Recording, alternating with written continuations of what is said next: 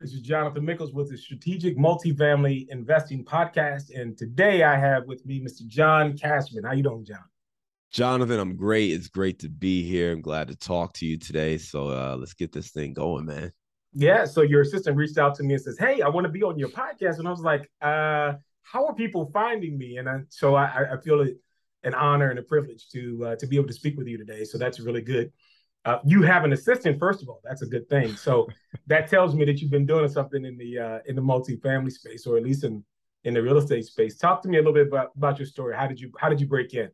Yeah, man. Top line is, I'm a former corporate, work rat, was in corporate America for 15 years doing marketing and advertising for large brands. I worked at General Motors, worked on Nike, Coors Light, Mountain Dew, some other brands like that for 15 years. And I slowly started building my own personal portfolio on the side before starting to work with other investors and scaling into large multifamily apartments. By doing that and helping other investors get cash flow, diversification, tax benefits without the headaches of being a landlord themselves. We've partnered with them to invest in over $100 million worth of apartments to date. And we've been full time at this for a few years now, helping other people invest. And yeah, man, we've been able to scale, build out our team, have some systems and processes, and obviously leveraging some of the things we learned from corporate world and trying to implement those into our own business. So, happy to continue to grow and learn from other people. And, podcasting is one of those things that's been really important for us, hosting our own show, Multifamily Insights, but also talking and being a guest on other podcasts and connecting with other people, learning from them. And I just think it's one of those things where the more you can connect with people and learn and network, the more opportunities that you'll have to see success for yourself. So then you have a very diverse background, obviously very impressive in doing marketing and research. Marketing and research is good, but then how did you pivot to like real estate multifamily? What was the thing, if you will, that kind of said, okay, I need to go this direction? Yeah, not exactly an organic switch, right? Going Not from necessarily, doing yeah. TV spots to buying apartment buildings. What happened for me really was you have to rewind the clock way back, right?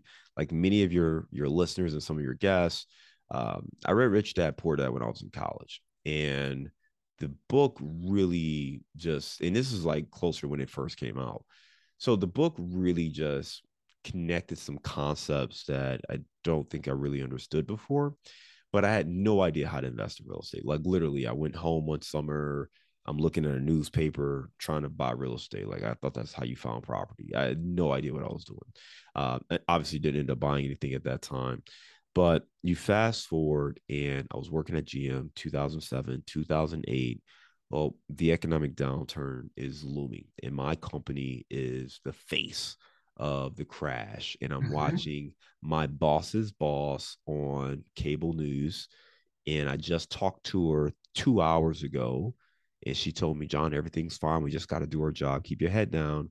And here she is talking to some anchor saying that if we don't sell 15 million units as an industry, we're all going to be bankrupt. Man.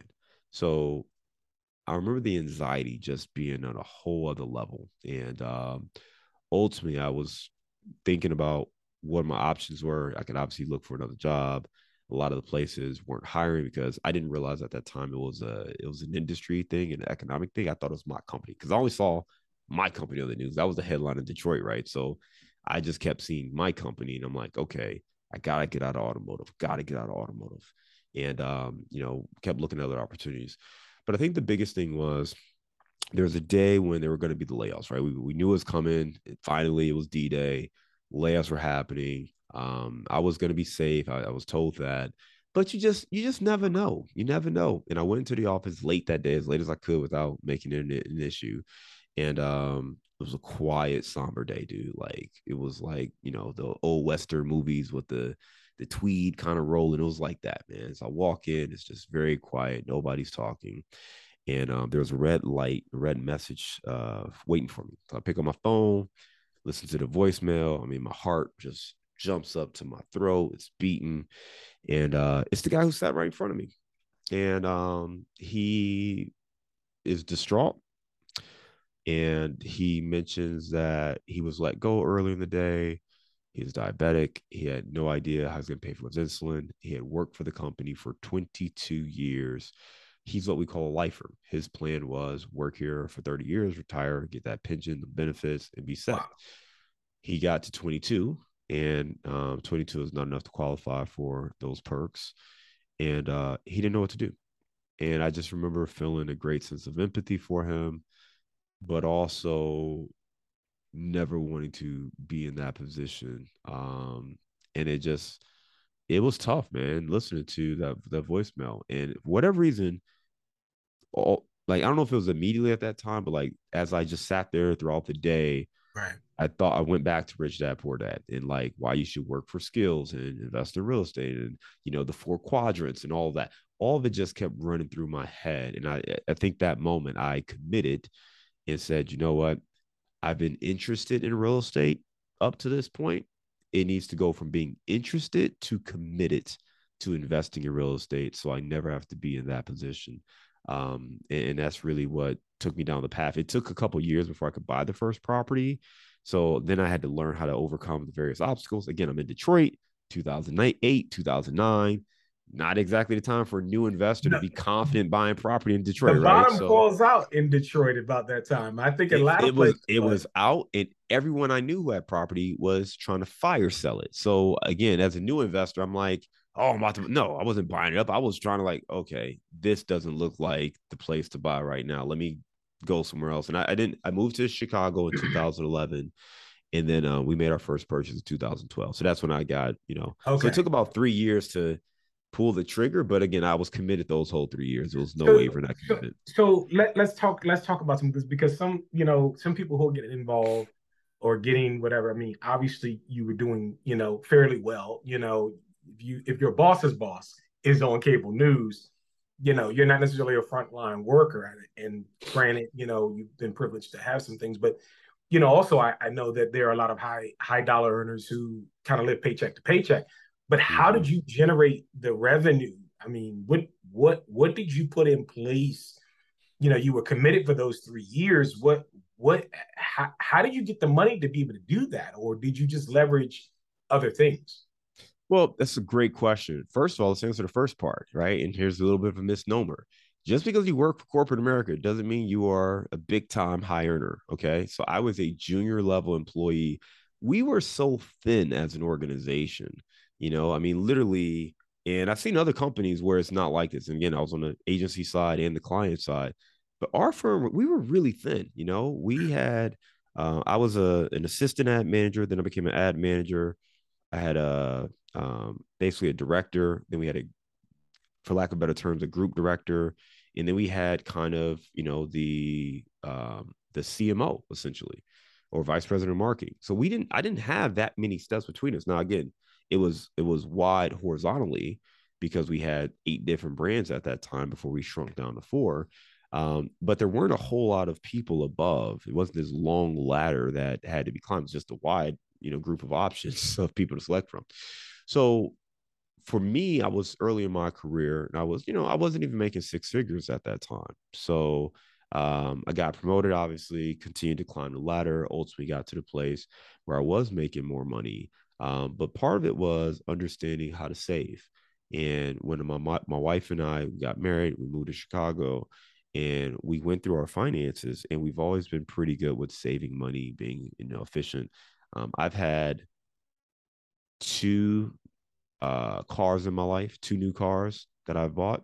I bought a car in 2003, brand new car. I bought a second car when we had our first child because his car seat wouldn't really fit in that first car like they told us. So we got an SUV.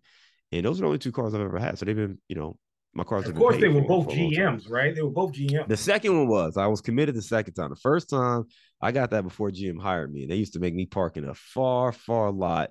And again, I was pretty thrifty. So I'm like, look, I would happily drive a GM vehicle, but I ain't about to buy a new car. And then I got to the point where I got promoted where they gave you a company car. So I was like, okay, that works. And So, that's some nice so cars there too.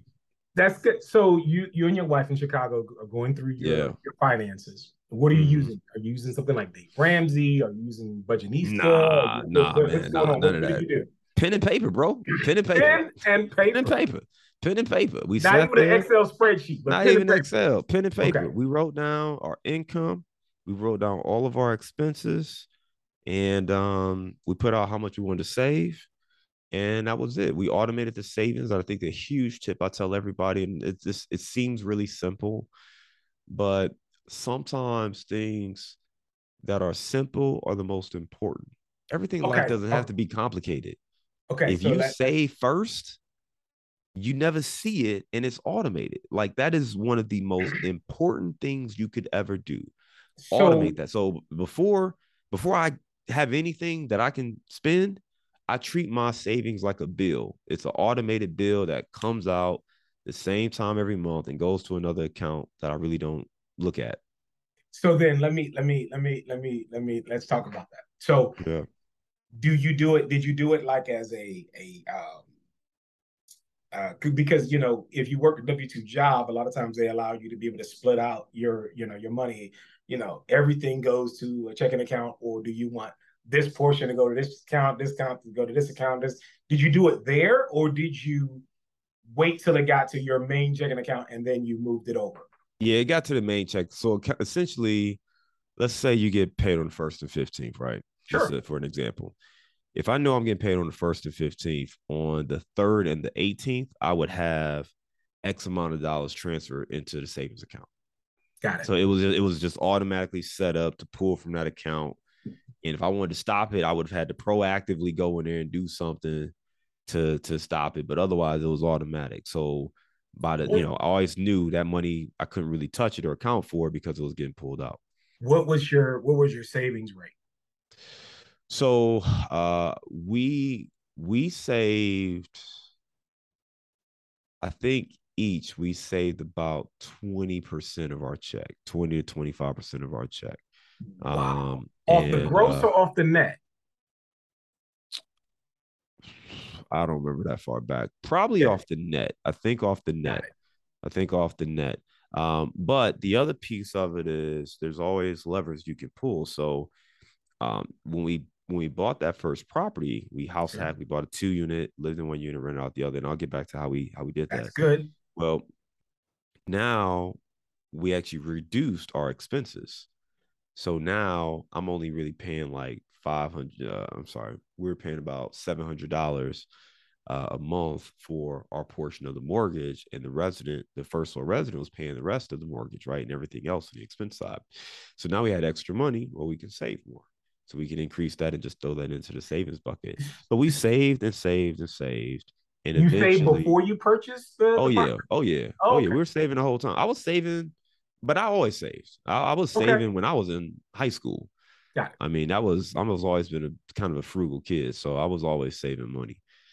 So we had it from that standpoint, was just saving. My wife has a very similar mentality, so we saved. We had a joint account. She had her account, I had my account. We had a joint account.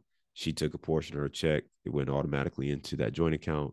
I took a portion of my check, went automatically into the joint account. So that started to grow. So when we went to look for that first property, we had like $50,000 to go buy it, and we didn't know about some of the programs that were out there. And they have programs for first time home buyers. They have the FHA program. So when we were able to get that, we actually had an excess of capital. So we used that to renovate the property and reinvest in it, because we thought we needed $60,000-$70,000 or so to buy this property. It was like, no, you actually only gonna need about 12,000. I was like, oh, well, what am I gonna do with this extra money? It was like, well, we were gonna maybe use credit cards or something to fix it up, but let's just use the cash to fix it up. And that's what we There you did. go. That and the reason why I bring this up, and first of all, thank you very much for being so Yeah. transparent and going down that rabbit hole, is because at the time of this taping, this was August of 2022, and all the experts are saying we're in a recession, we're in a bear market, right? Which means that there have been 2 quarters of negative or downturn, if you will, that's in the market. So it goes from being a bull into a bear. I won't get into it, but what that means is, we've had a bunch of things happening that the Feds have increased interest rates, right? And then the higher the interest rates go, right? And this is impacting multifamily as well, right? Yeah. The higher the interest rates, the less that you'll be able to afford than what you could before. And so that means that cash becomes king in this kind of a situation. And so I wanted you to kind of talk about that because, you know, you're a real couple, right? That's out there that did this and made this happen. And, you know, it's good for somebody to see in an economic downturn in, 2008, right? You did the things that were necessary. It took you a couple years, but you were able to, at the end of that, come out by a 2 unit. There's so many different lessons here. Let me go back to another one. One thing that you mentioned is that your wife was on board. As they say in the Bible, you need to be equally yoked. That's number one. So hopefully, you know, your partner or spouse is out there that's equally yoked, who has the same vision as you. You guys come together, you sit down, pen and paper. That's what Dave Ramsey says is that, somebody's always the nerd who's, going through the spreadsheets or pen and paper, but then both people need to come together and actually figure that out. And that's amazing that you were able to do that. You figured out that you needed a certain percentage amount, right? That you needed to save 20% of your check off the net, off the gross. That's fine. There's some, things that I've seen that says, pay yourself, 3% in savings, 3% you give to the working poor, homeless, and then 3% you use for vacations and other things like that in the future. Doesn't matter, whatever that is, figure out what it is, because cash is going to be king, if you will, here. There's some reports that I see that the recession won't be official until 2023. Well, then there were going to be additional things that are going to change. And again, I've heard the Fed kind of, hint, hey, it's about to get a little bit tighter. And they're thinking about potentially increasing interest rates another point. Another thing that you mentioned that was really good as another point, if somebody wanted to get these lessons, is that you went for a multi-family home as your primary residence. So FHA, VA allows you to be able to purchase a home up to 4 units. So if you're looking for a home, a thought is to do the house hacking. Don't necessarily get a single family and rent out the basement necessarily, right? That's one way of being able to do it if you're in an area that does that. But you could also get up to 4 units, live in one, renovate the others, as you mentioned, use the income from that to help you to be able to pay for the mortgage. And then that gives you the ability to be able to save more. So excellent, process that you all had there. And, I'm happy. Thank you so much for sharing and being transparent with that. I was just on another, not podcast, but it was a radio show by the Missouri Black Chamber of Commerce. And we were talking specifically about some of these things as well. Cause, I'm still licensed in Maryland and in DC, even though I don't really do a lot of or transact any business, but these are things that I found that I've shared with others that have maybe had access to the VA. Another thing with the VA loan is that there's 0% down, right? If I'm not mistaken, it's like 1 or 0% down. And the same thing for a USDA loan. So what is USDA? Generally, those are properties that may be a little bit more rural, maybe outside of the city center, outside of the suburbs. Those are things that are out there. And I mean, we have about 10 minutes left here in our conversation, and we haven't even really touched multifamily, but I really think this is going to be something that's very positive for everybody who is interested in getting into multifamily, right? Or doing their next deal, is to recognize to focus on cash. Is there anything else that, as we always say, we like to give people the boot, that one little thing, 2 little things, series of little things that they can do to help improve themselves and move on to the next level? Is there any advice that you have, any tips that you have, especially in this market that we're in? Absolutely. Listen, the network that you have, there's lots of sayings about it. Your network is your net worth. There's one I love that says you are the average of the 5 people you spend the most amount of time with. But you have to surround yourself with people who are investing or playing life at the level you want to be playing it at. And for me, it came down to surrounding myself with other real estate investors. And that will help you take action and learn from mistakes they've made, get feedback, and making those decisions. And I'll tell you this, I'm obviously very happy to get started in real estate. But as I look back, I always think about that guy I mentioned to you before, who didn't really have a plan B. And when we started to scale into multifamily, part of me was like, okay, you said you don't want to be like that, but you're still working your W-2 job. You don't have a whole lot of other assets, right? I started to accumulate some smaller multifamily, but I wasn't fully insulated. And what really triggered me to really grow and focus was being able to work with other people, because I was always limited by how much money I was able to save. And in some regards, that's kind of that scarcity mentality, right? It's like, well, I have X amount of dollars, so that's what I can go get. And when I flipped the switch to say, you know what, I can help other people, I can serve other people. I can help them get into real estate. I can help them get into apartment investing without them having to invest the same energy, time, everything that I've done to learn this business. They can partner with me and get the same benefits. And that allows us to scale. And someone like that person who I used to work with, they would be a great person to work with us. So now they've got at least something else coming in that can give them a little bit of cash flow. They've got some equity. They can maybe reduce their tax liability. And those are the people that we try to help now with these deals. So I would say if you are on the fence or you're trying to get started, you're trying to get traction, figure out the first win. What is the easiest path to getting a win? You don't have to do this all by yourself. You don't have to learn the entire business and do it by yourself. House hacking was great for me because I was already a renter. So to live like a renter but own the whole building was a very natural transition for me. And I didn't have kids at the time. So it was kind of a great way for us to transition. If you can do that, that's my number one way to get started. Another thing you might want to think about is JV or partner with somebody who's got some experience if you've got capital. And then third, you can do a deal like ours, right? We buy larger apartment buildings and we work with everyday professionals to partner alongside of us. So the scale that we get from those deals actually makes them less risky, as crazy as it sounds. They're less risky because they're much bigger.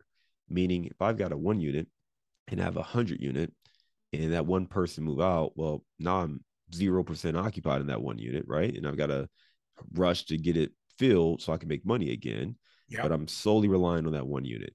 On a 100 unit, because it's so big, there's the economy of scales. I'm projecting that we're going to lose anywhere between 3 and 5, maybe up to 7 residents every single month. So we're anticipating this. I can plan this. You can't plan that on a 1 unit, right? You can't really, you're going to go 10, 11 months with it being 100% occupied and then 1 month at zero. If the furnace goes out, that's a big ticket item. It probably wipes out your entire profits for the year on a single family house. It's something that we plan for in a larger apartment building. So we also have full-time professional staff Right. at that apartment building. If you got a rental, you're probably that staff. You're probably Right. self-managing Exactly. that property with Yeah. zero experience. So it's just a different ball game. So it's something that if you are a full-time busy professional, it's another path for you to get started. But pick what makes sense for you and eliminate those obstacles so you can start to see that traction in your life. So you mentioned, in our last couple of minutes here that it's good to be around people who think like yourself. Are there any communities you want to shout out that Oh our man, listeners could potentially jump in and be a part of? there's a ton. I would say, first of all, go to Bigger Pockets. Bigger Pockets is a phenomenal resource. It was instrumental in me getting traction and actually surrounding myself with people and finding other events. And you can find other events and communities on Bigger Pockets. There are various Facebook groups. So feel free to go to Facebook. You could type in, multifamily or multifamily in your city and see what comes up. There are a lot of different options there. You can also go to meetup.com. And typically you'll find meetup groups in your local market that you can attend. So there are other ones that are national RIA events, which is just Real Estate Investor Association events. But I would say try to find a few, try to show up a couple times, get the feel, get the vibe, and find your community. Feel where do you feel comfortable? Where are the people who are like you? Some of these events are trying to sell your program. So you just understand that, a lot of these people are trying to make money. And that's fine either way. I don't have a preference, but go where you feel comfortable. If you want to be in an environment where no one's pitching you and it's like-minded people and you can make friends, find that community. But those are 3 great resources between Bigger Pockets, Facebook, and meetup.com to try to find communities that suit your needs. How do people get in contact with you, John? How do they join We your community? Yeah, we got a sample deal package that'll get you on our newsletter, but it'll also give you a sense of what these deals actually look like. So if you are looking to scale your portfolio, whether you want to be active or passive, learn what to look for in a deal and what you should be looking for in a package. That's at casmoncapital.com/sample deal. In addition to that, we have our own podcast called Multifamily Insights, and you can check that out anywhere you listen to podcasts. So Multifamily Insights, Spotify, Apple Podcasts, wherever you're listening to shows. Excellent. Well, listen, John, thank you so much for reaching out and agreeing to be a part of the podcast. We look forward to potentially working with you in the future, man. And all the best to you, even in all the success in this economic downturn that we're about to experience. Jonathan, thank you for having me, man. It's great talking to you today. All right, thanks.